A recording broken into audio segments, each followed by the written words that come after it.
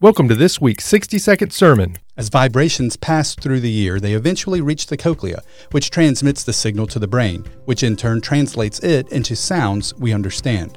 For individuals who receive cochlear implants, the sound they hear after surgery may sound something like this. But with daily training activities, some patients who receive the implants later in life report hearing the voices of loved ones similarly to pre-hearing loss. This change in sound happens not because of device upgrades, but because the brain adjusts and adapts, filling in gaps and calibrating sounds for the hearer to understand. Paul tells the Philippians that upon the return of Jesus, he will transform our lowly body to be like his glorious body. Our brain, meticulously designed by the creator of the universe, is more complicated than any machine the world will ever know. Our bodies are incredible works of art that pay homage to our master.